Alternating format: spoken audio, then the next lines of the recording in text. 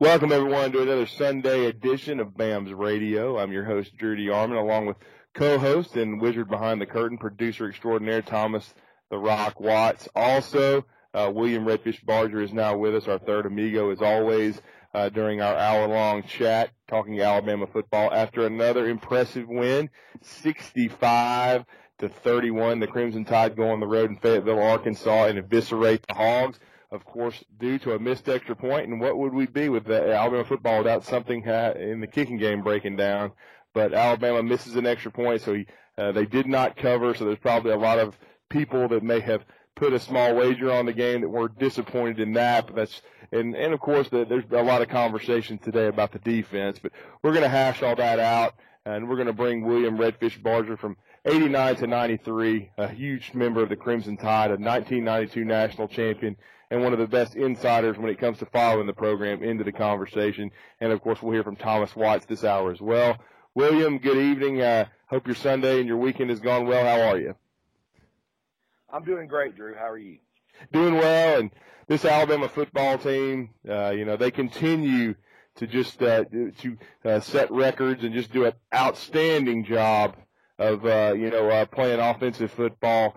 Once again, really unchallenged. They start the game up 21-0. They got a couple of fortunate bounces, especially on the second touchdown where you had Henry Ruggs III really hustling along the play to recover a fumble and take it about 12 yards into the end zone. But, I took that as being, extremely well coached, and these offensive guys really all locked in, because I thought once again that they started fast, which is what they needed to do on the road. And I was kind of going back in my mind to the Lane Kiffin era. If I remember correctly, William, that first play that Alabama scored on yesterday, they ran the exact same play to Amari Cooper to score on the first play of the game from 80-plus yards against Tennessee in Knoxville, if I remember correctly. Yes, you did. It was, to Amari Cooper versus the tight end, Irv Smith, but, same play design. And I think that's something that's, kind of worth talking about is, going through the first part of the season and looking at how Mike Locksley is drawing these plays up. I go back to the end of April, first part of May, when Tosh LaPointe, made the statement in a private setting that, if Nick Saban would leave Mike Locksley alone, and allow him to do what he wanted to do with this offensive talent, that they would score 60 on everybody that they played. And I think that's, certainly played out throughout the first 6 games.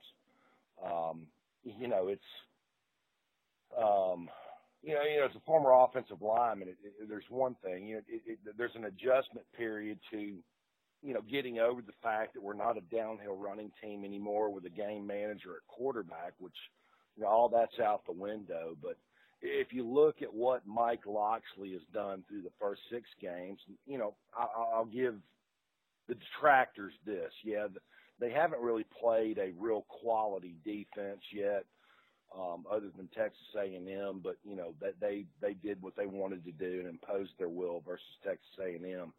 And I will say that I think, come December, I'm fully on board with the fact that I think Texas A&M is probably going to end up being, the second best team in the SEC West, even under a first-year head coach named Jimbo Fisher. But no, it's amazing to watch. I mean, it's kind of taken I don't even have anxiety or nervousness anymore as regards to these games. It gets kind of boring. To me, to a certain extent, when you watch that offense. But at the same time, that's what I've been clamoring for the better part of a decade. So I'm just going to sit back and enjoy it.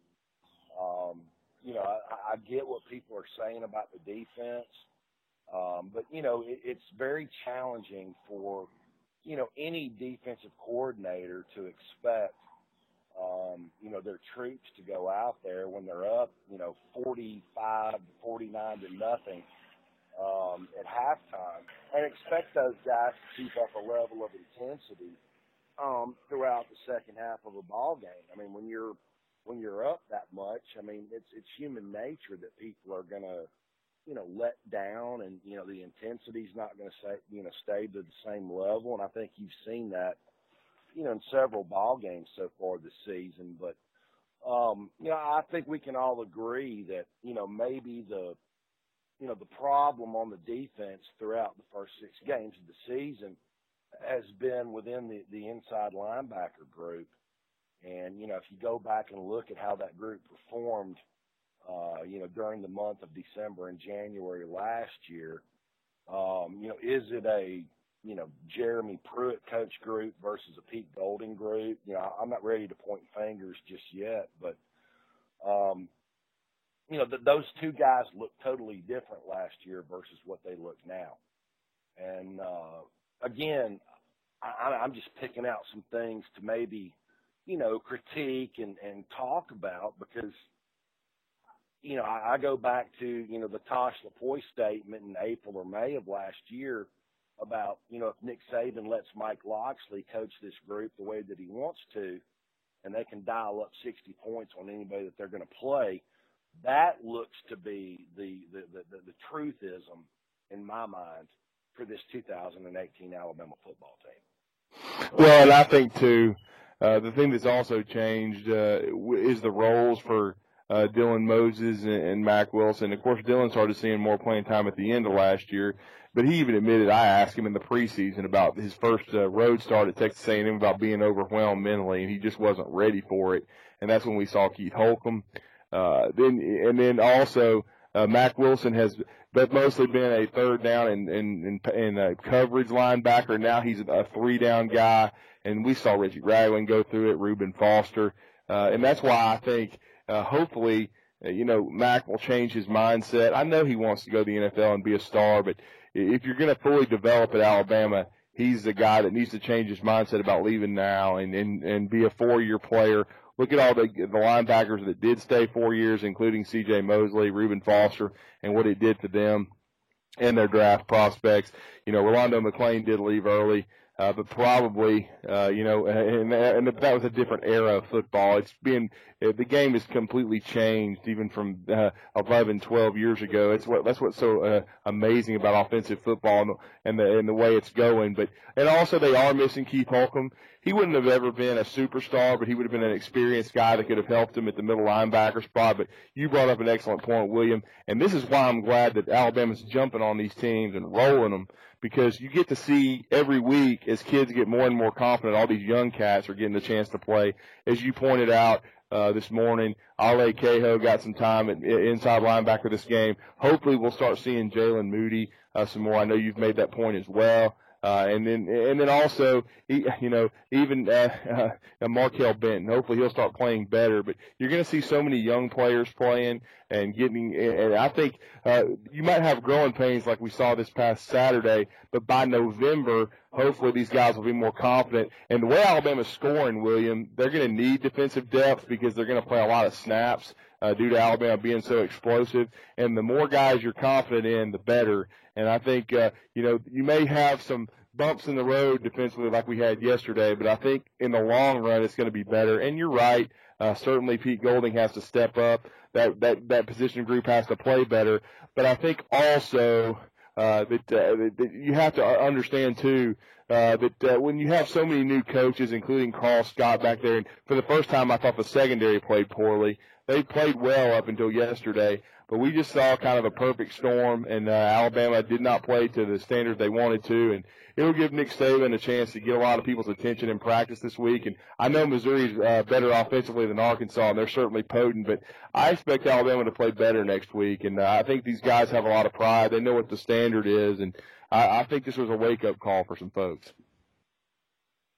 Well, I kind of expect that, the same kind of game, next Saturday versus Missouri. I mean, I'm not a guy that's, bought into, the Drew Luck hype. I mean, I think, he does a good job of beating up on, teams that he plays, defensively that are, kind of crippled.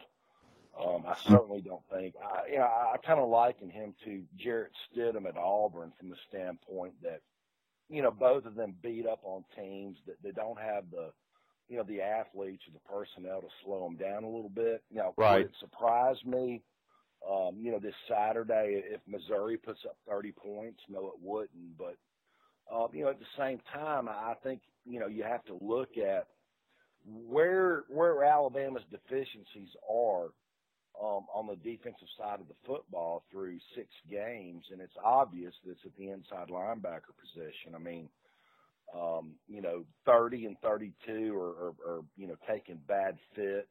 Right. They're going into the wrong gaps on run plays. They're getting lost on pass plays. And, that's a coaching issue. That's not a talent issue. I mean, both of those guys were, so-called 5-star prospects.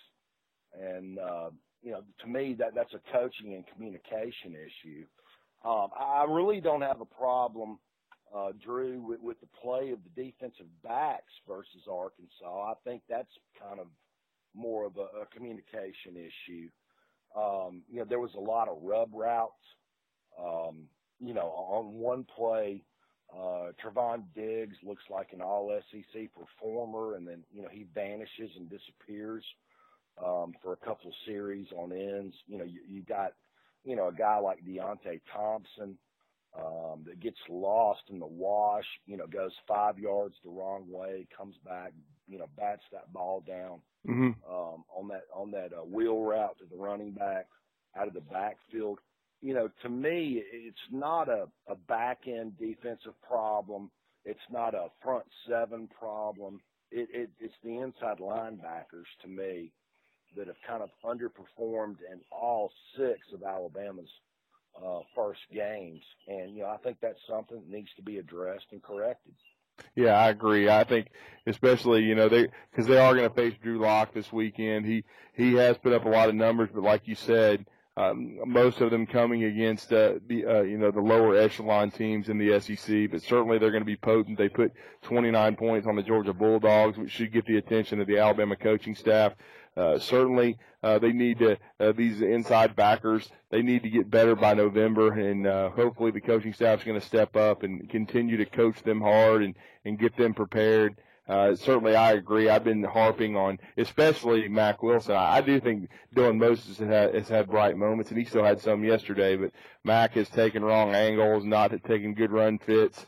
Just not. It's been outside of a lot of plays, and just basically looked lost a lot of the year. So, and of course, he is the signal caller, so they put a lot on him. His role has changed. So hopefully they'll get him playing with more confidence down the stretch. That's going to be really interesting to watch. And then the defensive line, I know there's been a lot of talk about Raekwon Davis, but I still think he's had moments. He certainly hasn't had the year he had a year ago, but everybody's kind of a game plan for him. Quentin Williams has continued to play well. Buggs had the moments against Texas A&M, but going to be interesting to see how Alabama plays against Missouri. And one other thing, too, I know he's been gone now. I think this is his 3rd year, but Coach Craig Kuliakowski should know Missouri's personnel and coaches really well, so that will help in the self-scout. I think, they certainly have a new offensive coordinator in Derek Dooley, but Nick Saban knows him well also. So I think Alabama's going to come back with a vengeance. I expect them to dispatch Missouri. And I think the offensively, Alabama's just going to continue to get better. And I thought the offensive line really took some steps forward yesterday, William. I know there's been a lot of talk about the running game. I thought they ran the football as good as they've run it all year against Arkansas. And that Arkansas defense had come in playing pretty well. So I thought overall we saw Damian Harris have his best game. And I think you've made this point too. But you see now, if because the game was, competitive into the second quarter because Arkansas nearly scored to make it 21-14. When the money is on the table, most of the carries are going to go to Damian Harris.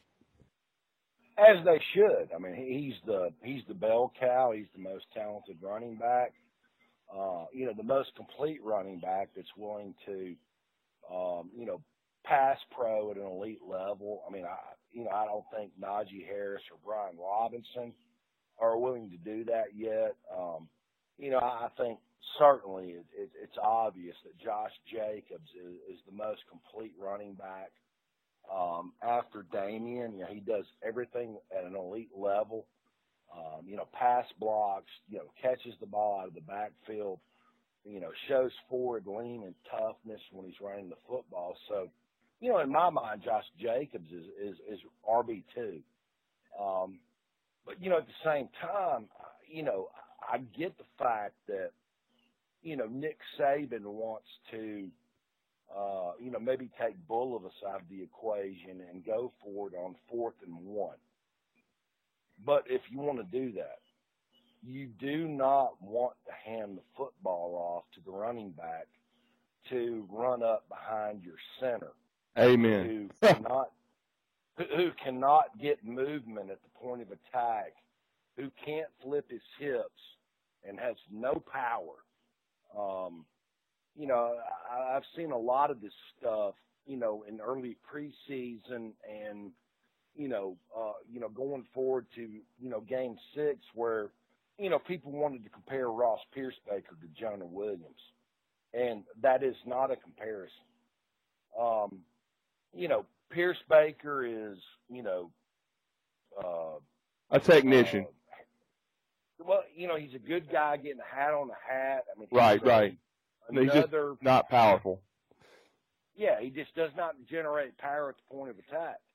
And so, if you're going to go 4th and 1, just don't run the ball behind him. That's something the coaching staff will have to learn from, and I'm sure they will. But I don't blame them for doing that with the, struggles with the kicker. But I'm like you, Drew. I mean, it's like watching a Techno Bowl offense. And some of the stuff the offense does, it does hurt the defense. Scoring as quick as they do, without those long extended drives where the defense gets a break, that hurts the defense. So, I don't want that to change, but at the same time, it does hurt them. And so, I'm not hitting the panic button on the defense just yet. I expect, Nick Saban and Tosh LaPoy to get that stuff figured out. But it is a problem when you've got a video game offense that's scoring as quickly as they do. Yeah, it's certainly, it does put you in a little bit of a quandary, but that's why they've still just got to continue to, play the ones, but then mix in these young players. And, boy, I tell you what, William, the more I see of Ayabi and Noma, the more I love the way he plays. And he just brings some intangible things which is like effort and pursuit that you don't see. Some young players, they don't go 100 miles per hour, but he does. He pursues. I saw some of the same qualities, and I think I've mentioned this in past shows, between him and Rashawn Evans, except I think, Ayabi may have even more upside, and Rashawn was certainly a great football player and a first-round draft choice, but but I think I want to see him continue to get more involved as a pass rusher, and I think you would agree with me there, because they need more outside pass rush. They don't have Chris Allen. They don't have certainly Terrell Lewis, so they're going to need more guys. And they only had 1 sack yesterday, but it did turn into a turnover. And the one good thing the defense did was they did force 3 turnovers, and they all had a huge impact in the game. It was good to see, a guy, like Shyheim Carter take one to the house for the second time this year. And as long as this defense can get turnovers, the offense is going to cash them in, because except for that 4th and 1 call, Arkansas really didn't stop Alabama at all. Alabama was able to romp up and down the field, and I completely agree with you. When Coach Saban called timeout and decided to go for it, I was hoping that they would either play action and throw the ball in the flats or do an outside zone play, because this football team, the way it's constructed, is not a power running team. It is not going to be real successful in that kind of formation. Perfect synopsis, Drew. I mean, I totally agree with what you said. And, also, too, I think that's what, most Alabama fans have to, kind of regulate themselves to understand is, they are not a power, downhill running team anymore. They're a RPO spread team. And, that's what you get with, the Mike Loxley hire at offensive coordinator and Tua Tagovailoa at quarterback and those wide receivers. That's what makes them so explosive. But at the same time, when it comes to 4th and 1,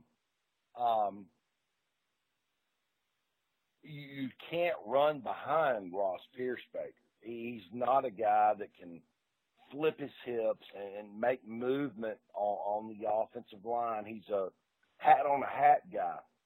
And you saw that Saturday versus Arkansas a couple of times. But, Drew, at the same time, I think Alabama fans have to also look at, the guy that's over there on the other side of the sideline that's calling the plays and say, hey, man, Chad Morris called a damn pretty good game. Completely agree. Focused on, what was the deficiencies of the Alabama defense, which historically it's always been throwing the ball to the tight end over, 10 to 15 yards over the middle. And then there was some rub routes that got them out of position, and, they capitalized on that. So, give Chad Morris credit a little bit. He did what he wanted to do, and it just wasn't enough. Yeah, I really thought their offensive staff had a great plan, and they executed it really well for the most part. And you can see they've gotten better since the rough first start. And once they recruit, they're going to be a pretty good football team and be a threat to people, no doubt about that. But Chad Morris is one of the best offensive minds in all of college football. And I wanted to bring Thomas Watts into the conversation and get his thoughts on what he saw with the way Arkansas attacked Alabama. And then later on, we'll get some of his thoughts on Missouri. But Thomas, you talk about what you saw out at the Arkansas-Alabama matchup on Saturday in Fayetteville. Well, I saw most of what you guys saw. It was a team that is getting better. The Clint Story has stabilized what was a very rough offensive group early in the year, and they had a good plan. One of the storylines that came out of this game was the wailing and gnashing of teeth about the defense, which both of you have chronicled essentially through the first 20 minutes of the show. But, just to reiterate something I said when we were just chatting before we began recording, the 2016 group, that group that Deshaun Watson had to pull out every stop known to man to beat, that defense that had Deshaun Watson not done Deshaun Watson things, is certainly within the pantheon of best defenses of all time in college football. That defense gave up an absolute mountain of yards to Arkansas. Now, obviously, different coaching staffs, different circumstances. But, it's not surprising that a group of guys goes out and doesn't have their best game, even at Alabama. The funny part to me is, for all of the not having their best gameness that has upset various portions of the fan base, Alabama won by 34, and that was with Tua Tagovailoa playing, 2 quarters essentially. So, great, all the credit in the world to Arkansas coming out and executing, scouting and executing the plan that they thought would work. Turns out it did. Alabama does have stuff to work on, but given the number of pieces Alabama has to replace and groom into new positions, it wasn't that surprising. Now, if we wake up and have this show next Sunday and it was 54-51 Alabama over Missouri, then you might want to push the panic button. But quite frankly, I don't think that's going to happen. And because of that, I'm just going to kind of shrug. I think Alabama's going to keep on rolling. And one thing that hasn't gotten a lot of play is that football players, but football players in particular, are very routine-based. Get your routines locked in and just do it for X number of months until the end of the season. Well, an 11 o'clock kick can certainly mess with that. And with that going on too, I sort of, with all those circumstances, I'm not surprised. It happens. I guess at the end of the day, move on. Alabama's still shown to be consistently the most dominant team in college football. And like, again, something I said in the little pre-show conversation, would you rather have an Alabama defense that struggled against Arkansas yesterday, or would you have an Ohio State defense that every time the ball gets past 15 to 20 yards on a pass route or some bust happens, it's a huge play for somebody like Ohio State? So, pick your poison, and I wouldn't be worried about it at all, Drew. I'll say, I do think Alabama, I think it gives the coaching staff enough talking points to keep this team focused, because you got to understand how young a team this still is, and people, they don't really think about that. I mean, even the guys that are starting on the defense, a lot of them are inexperienced players. I mean, Isaiah Buggs, Raekwon started last year, certainly, but even Quinnen Williams, who may be the best player on the defense, this is his first year to start. The two inside backers are in their first full seasons. And you got Christian Miller and Anthony Jennings, who are both very experienced players, but even Miller missed most of last season with an injury, and then the severe one that Anthony Jennings is coming back from. So this has been a work in progress defensively, and it's going to continue to be. And I think you'll see Alabama continue to improve. I think, and William made a great point. So far, I guess everybody will forget what Skylar DeLong's name is, because he hasn't punted in 2 weeks. Alabama's been so potent they haven't even had to punt. We saw a little bit out of Joe Bullivas. He did hit the upright on an extra point, but he made a short field goal, so they got enough out of him. They did have some poor, kickoff coverage at the end of the game, which led to that last touchdown for Arkansas. But it's just something else to work on for the University of Alabama. And we ought to talk about, too, the defensive backfield lost some of the depth because Daniel Wright had been indefinitely suspended as announced by Nick Saban. It could be a Club 21 issue. And also, Wright ended up having season-ending shoulder surgery anyway, so he will redshirt, hopefully get himself back in the good graces of the coaching staff, because Deontay Thompson's level of play has been amazing. He could easily decide to declare for the draft. He's already graduated, and Daniel Wright would be on the short list of those that could replace him. So we'll see kind of where all that goes. But, William, I will say this. We've talked a lot about the running game, and I thought it looked better. But I'll say with the style of offensive line this is, they don't have a lot of maulers on the team, though Jonah Williams is a very well-rounded player, and Lester Cotton has power. But I think the pass protection has been just outstanding so far. No, I agree. Excuse me. I agree with you, Drew. I mean, I think they're doing a great job from that aspect. And, when people want to look at where they're going to after that fact is, first and 10, obvious running yards.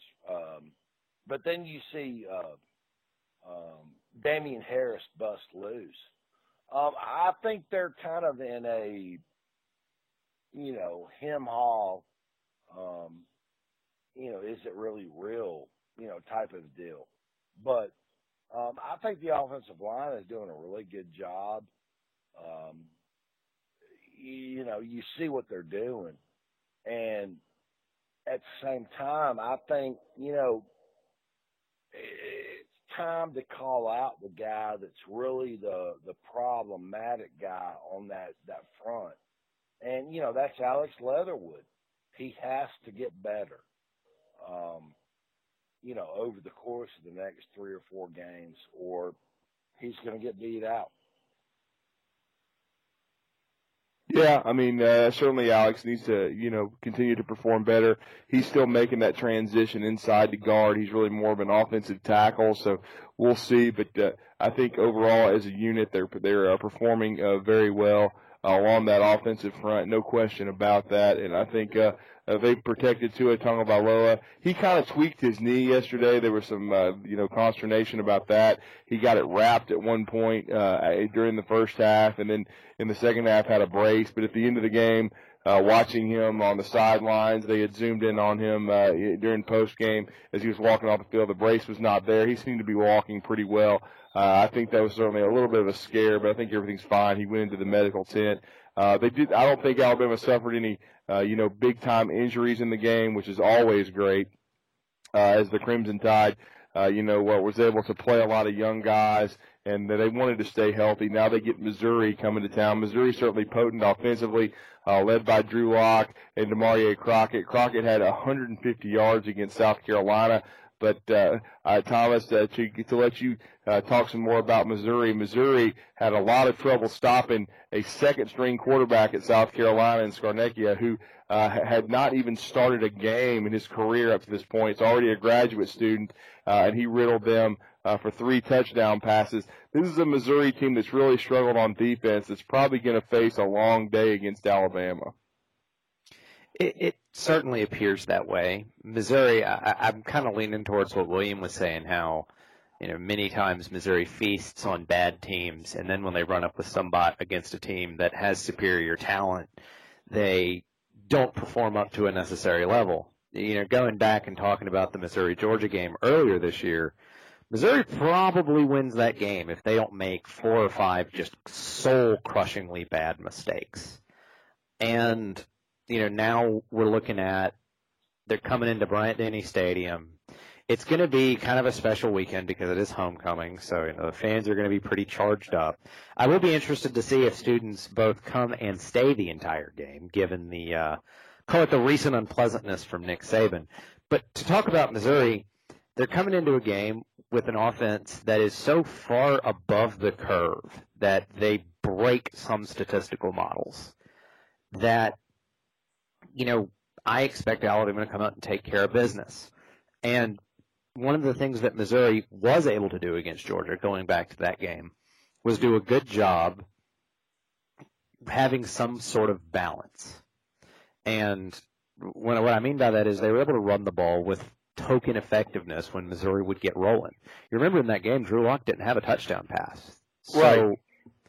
So, are they going to be balanced enough to keep up with this offensive attack that Alabama is going to bring to bear?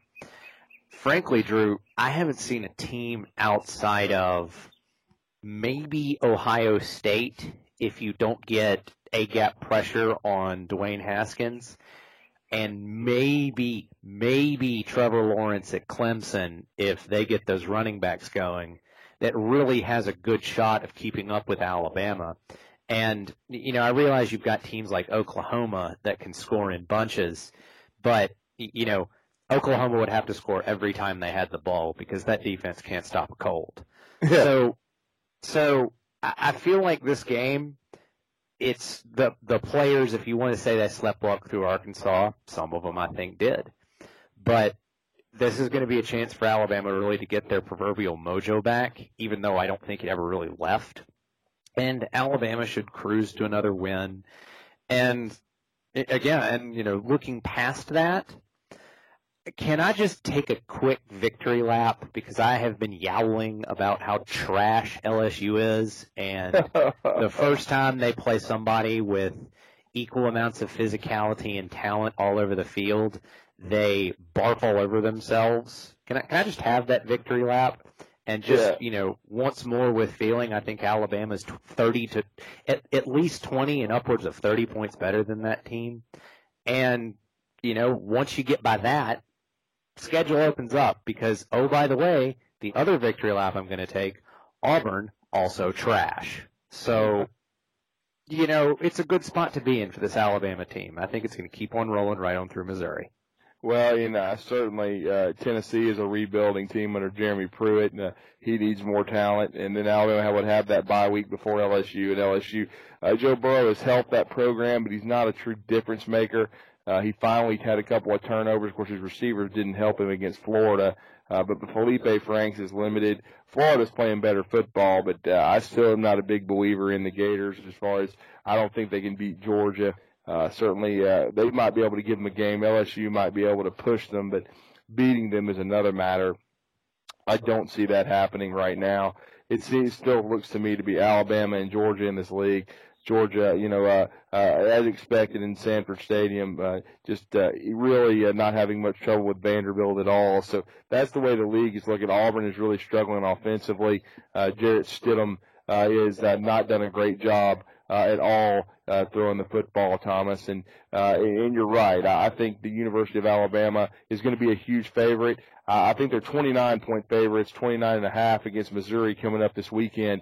And after what we saw with a 23-9 whitewashing of Mississippi State versus Auburn this weekend, I don't think Alabama is going to be under a 3-touchdown favorite against the rest of the teams they play, including LSU in Tiger Stadium. And that's pretty amazing considering, especially if LSU can't get the job done against UGA. Well, and I know I saw the early line for the Georgia game, and I'm going to frantically look it up, but I do remember the headline was UGA heavy favorites over LSU, and that's going to be the real sounding board.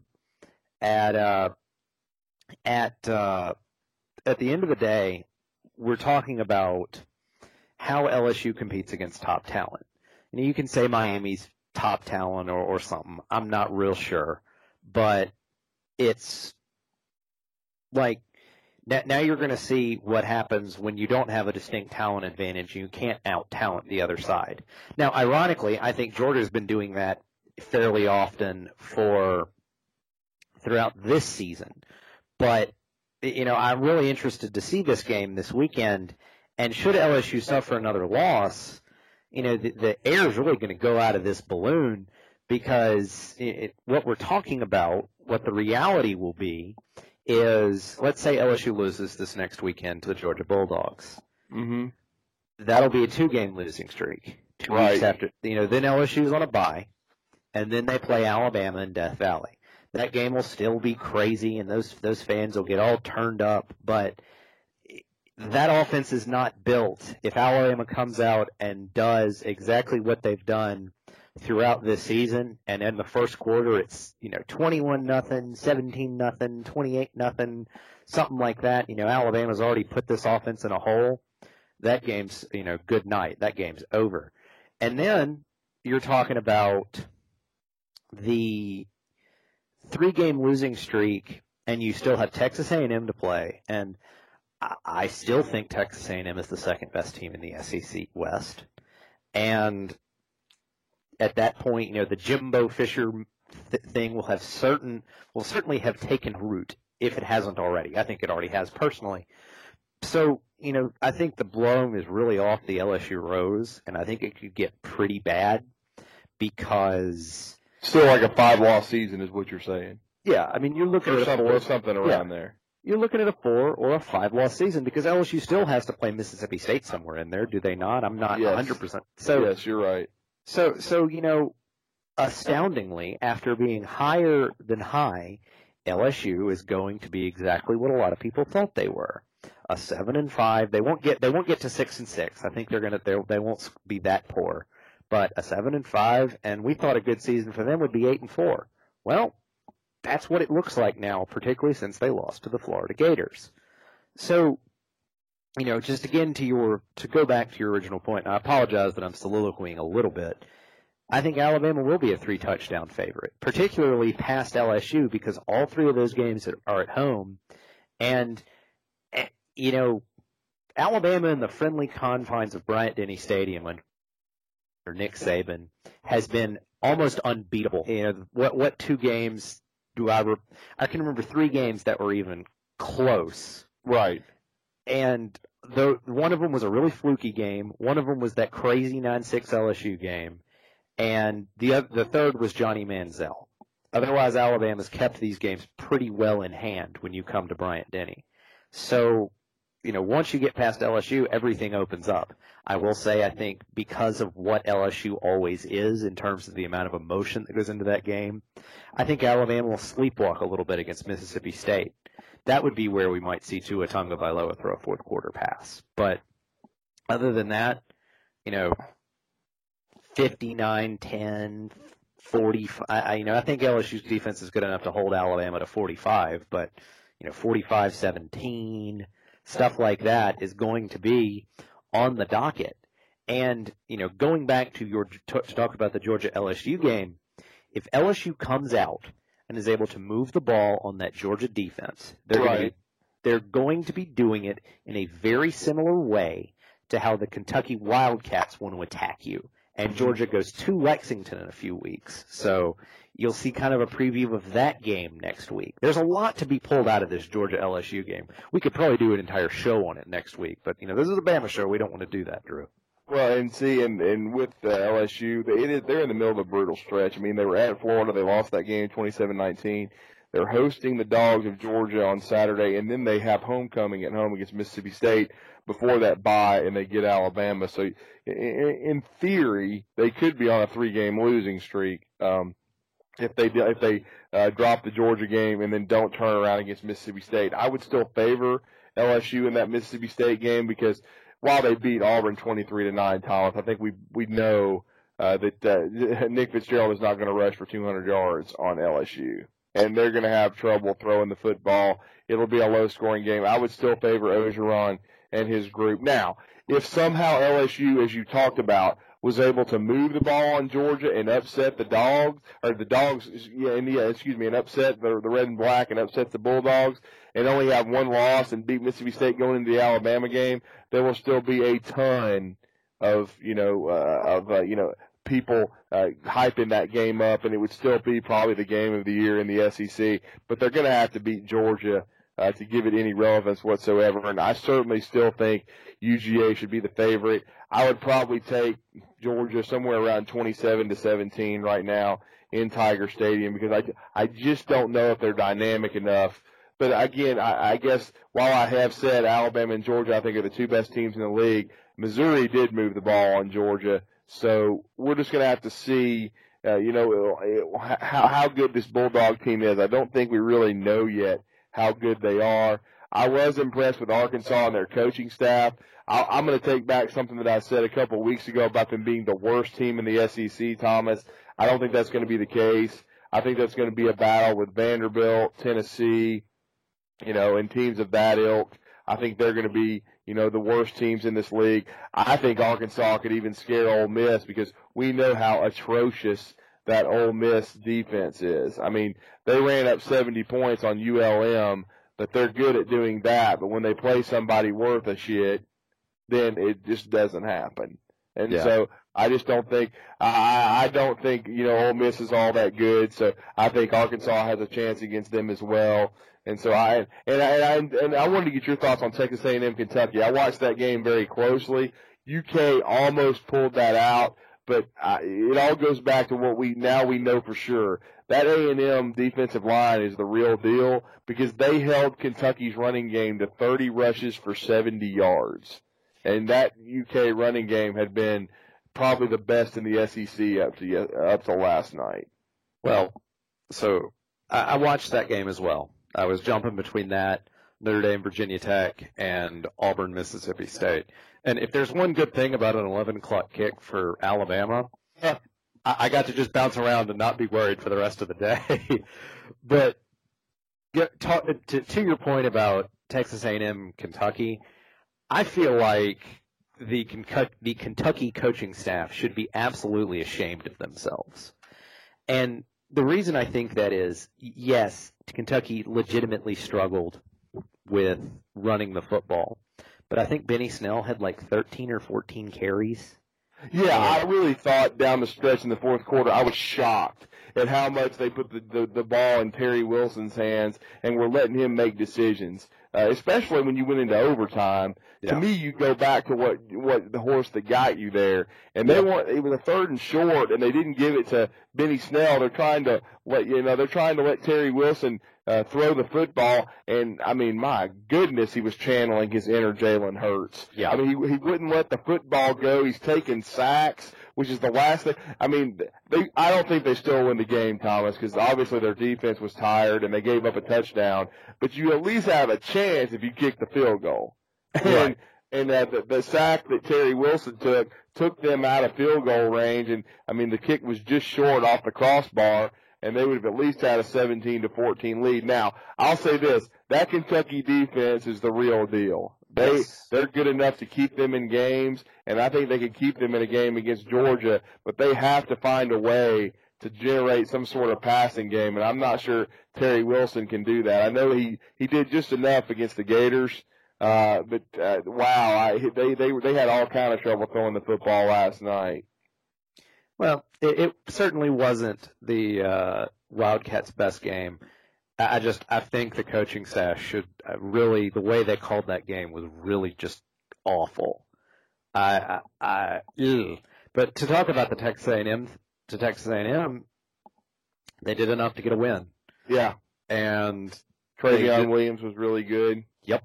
Travion Williams was really good. And frankly, I feel like that game was not as close as the scoreboard showed because of how, I think Kentucky had something like 45 plays in regulation, which and their second touchdown was kind of a fluky deal. Yeah. I mean, when and to give their defense credit, they pounced on it. But that fumble, if A&M doesn't fumble the football, I don't think Kentucky scores again. Right. But at the end of the day, impressive for Texas A&M to be able to dictate the flow of a game like that. And I think Kentucky is still, they're still going to be a problem. Again, if LSU runs the ball on Georgia, Kentucky will be able to run the ball on Georgia. And, I don't know how the schedule's set up, but I know the world's largest outdoor cocktail party's around that time. So it's the last weekend in October during Alabama's bye week. Okay. Is when that game is. And that's intriguing kind of, I guess, because of the way the Gators are playing defensively and they've been able to kind of rush the passer. But I don't know, Thomas, I'm just still not a believer in Felipe Franks. I mean, I know he did some good things yesterday, but he still looks slow and inaccurate to me. And I thought the Gators ran the ball well. I guess that was the thing I was surprised. I was surprised at how well they ran the ball on LSU. I think that was a credit to that team continuing to come together. And I think Georgia should win that game. But what we haven't seen with Georgia, and we're kind of seeing it with LSU, and I think we kind of saw it with Kentucky last night, is the cumulative effect of playing like consistent conference games in the SEC. Right. And it sets up well for Alabama to dodge that because the only truly scary, and I put scary in air quotes, 2-game series that they have on the schedule is LSU into Mississippi State. Mm-hmm. But, Kentucky, they had a physical contest in the muck against Mississippi State. Then they had another contest against South Carolina. South Carolina's not that scary, but Kentucky plays physical. That's bruising. And then, frankly, A&M came out and did to Kentucky what Kentucky did to Mississippi State. Kentucky loses. Georgia's going into LSU, and they've got the cocktail party soon enough. And they've got Kentucky, and Auburn's still looming, even though, Auburn on offense is a trash can fire. Oh, that's just awful. I'm sorry to No, go ahead. I was just going to say Auburn – right now, they are a dumpster fire on offense. I mean, Jarrett Stidham is nowhere close to a first-round pick. I still contend that Gus Malzahn is a schemer and a play call. He does not develop talent. I mean, you saw Calvin Ashley, how bad he looked at right tackle. If Calvin Ashley never sees Montez Sweat again, it will be too soon. Yeah, I mean, Montez Sweat made some money off of him, and Sweat's a good player, but my goodness, what a turnstile. And then, and I thought Boobie Whitlow showed a lot of courage by playing. He wasn't 100%. That call was really close. I couldn't really tell, whether he fumbled it or not. That was hard. That was when I first saw the play live, I thought it was a touchdown. But when you looked back at it, it was really tough. I thought, that Nick Fitzgerald scored at the end of the half, so I didn't make a big deal out of that. But to me, if you're making a big deal out of those calls, it's because Auburn's not playing well on offense. And their offensive line's not any good. I still think it's going to be a 4 or 5 loss season for Auburn. Their defense will give them a puncher's chance against any team. But what we saw yesterday, Thomas, is they were on the field way too long, and they just could not hold up against even against the run against Mississippi State due to the fact that their offense was not helping them at all. Well, it's kind of like the defenses in some cases where you'd get concerned about early Nick Saban stuff. If the offense really struggled, and I'll never forget the Mark Ingram Wildcat game against South Carolina where he went for 246, but he was that almost really that jump started his Heisman campaign, really. Right, but if you remember that game, that was really all the Alabama offense had. Oh yeah, McElroy was awful. He couldn't complete a forward pass. So, you look at that sort of thing, and I feel like that's what Auburn has become. And even when Gus Malzahn does scheme up a good play, I mean, Jarrett Stidham had a guy who was, the closest Mississippi State defender was in Columbus, Mississippi, and he just overthrew him. Oh, it was awful. You cannot miss that throw. I mean, that was a perfectly designed and called play. If you're struggling like Auburn is, you have to hit that. I mean, it's Calvin Ridley, Jalen Hurts national championship game miss level. Oh, yeah, I completely agree. And, Auburn's not doing anything to help themselves. And, no defense is going to stand up to that. And it'll be interesting to see, fast forwarding to the Iron Bowl. I know we're just kind of bouncing around because I hate to say it, Alabama's going to trash Missouri next Saturday, and even for all the wailing and gnashing of teeth, Alabama absolutely trashed Arkansas this past Saturday. But fast forward to the Iron Bowl, is that defense going to quit when Alabama starts bombing away? Because that secondary, the reason that Auburn lost to LSU is because that secondary gets burned and gets grabby. Well, if you can't grab Jerry Jeudy on an RPO crosser, which is what Jerry Judy's been killing people with, that's a touchdown more often than not. And does that defense fold like a cheap tent when Alabama goes pop, pop, touchdown, touchdown? Because that's almost certainly going to happen with that Auburn secondary. It's a bad situation down on the plains.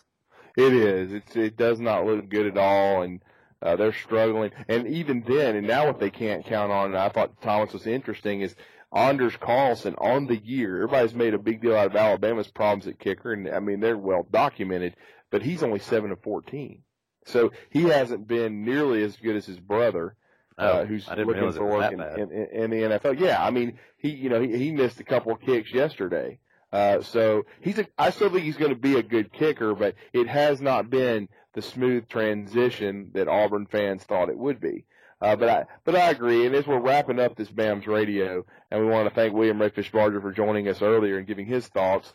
But I do think Alabama is going to soundly whip Missouri. I don't see this as much of a matchup. Missouri overall, they're not very good on defense, and they haven't been under Barry Odom so far. Watt does present some challenges. And they do have balance with Crockett. I still think we're looking at maybe a 56-21 type game. I think Alabama will cover in the game. I think overall, I think when you look at it, the Crimson Tide's just going to be too powerful. I think we'll see Tua Tagovailoa into the second half like we did. We saw him in about half the third quarter against Arkansas. I think it'll be closer to the end of the third quarter if Missouri can, score some points early. But if not, then we might see Tua out, in the early to mid part of the third quarter. I will say this, we haven't talked about it, and we need to as we're wrapping it up. I really like the wrinkles that they use bringing Jalen in with Tua, using him on kind of a sweep, and then bringing and putting Tua at wide receiver, and then running Jalen Hurts, and he had an explosive run. And Nick Saban even admitted they had more in the game plan for the Arkansas game, but didn't need to use it. So they're going to put that on film and give, opposing defensive coordinators even more to think about. And now that Jalen Hurts is staying with this team the rest of the year, the possibilities are endless. They could really do some damage with those kind of packages. Absolutely. And that it becomes a question of time and being able to manage time at a decent level. That is a wrinkle that you have to prepare for, or obviously Arkansas was not prepared. There's an explosive run. Right. And, how much more does Alabama add to that playbook? Because you've got the two guys. Why not use them? I thought that was absolutely fantastic. And, I didn't say much last week, but it was pretty cool the reaction when Jalen Hurts came out against Louisiana. And to me, this is kind of a follow-on point wherein you have that situation, you have that reality, and now the coaching staff is using him in interesting ways that obviously were somewhat effective. So I'm not going to say the sky's the limit with Jalen Hurts. I think the sky's the limit with this offense, period.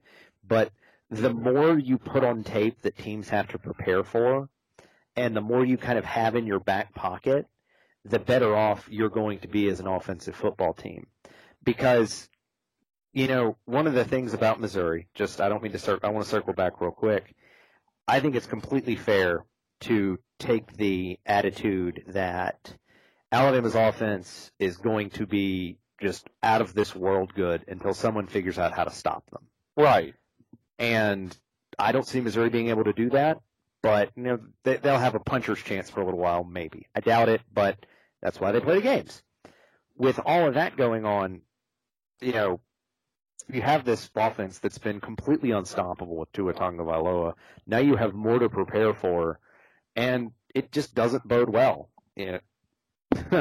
I think this is going to be another big win, and we'll see. I know one of the things I'm very interested in going a few weeks forward, and then we can get on out of here.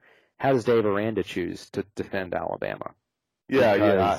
That's going to be, it's almost like pick your poison, because I just don't. And Arkansas had been playing well on defense. I mean, think about this, Thomas. We know how poorly Auburn's been playing offensively, but they held Auburn to 225 yards, and Alabama got 639, and they called off the dogs in the latter part of the third quarter.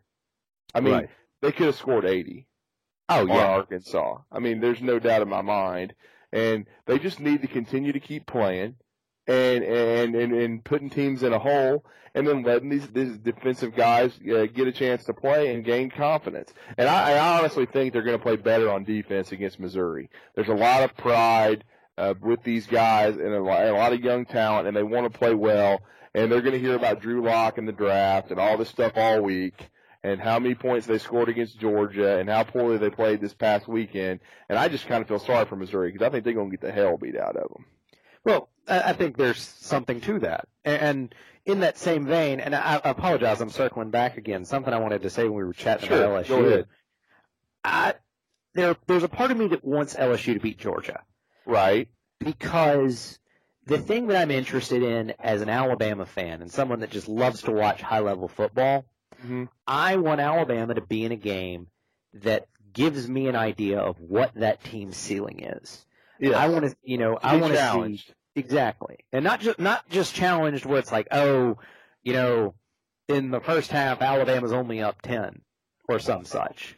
Like, I want going into the game there to be some folks that kind of put the question to Alabama, and it in terms of get them into a stance where the starting 22, or call it the starting 44 because of all the rotations that we know happen along the offensive group and particularly along the defensive line, where those guys are like, y'all question us? All right, game on.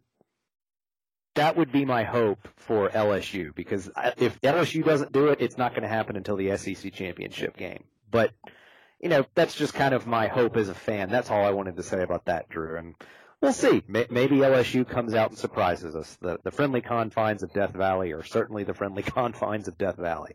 It's definitely going to be a heck of a game. A lot of people are going to be paying attention to. But the Alabama Crimson Tide will take on the Missouri Tigers coming up this weekend, and it's going to be a very interesting contest, and we're looking forward to that. No doubt about it. As the University of Alabama is going to have I believe a 6 o'clock kickoff against Missouri on the ESPN family of networks. So Alabama and Missouri will be taken to the gridiron, and I'm glad it's going to be a night game. It'll hopefully be as Thomas said, it is homecoming, but it's going to be a live atmosphere against a quality opponent.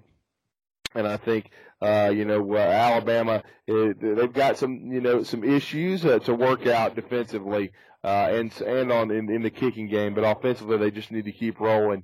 And I think they will coming up this weekend. Just keep Tua Tagovailoa healthy. He is without a doubt. 75% completion percentage. It's amazing. He's already passed the 17 touchdown passes Jalen Hurts had last year.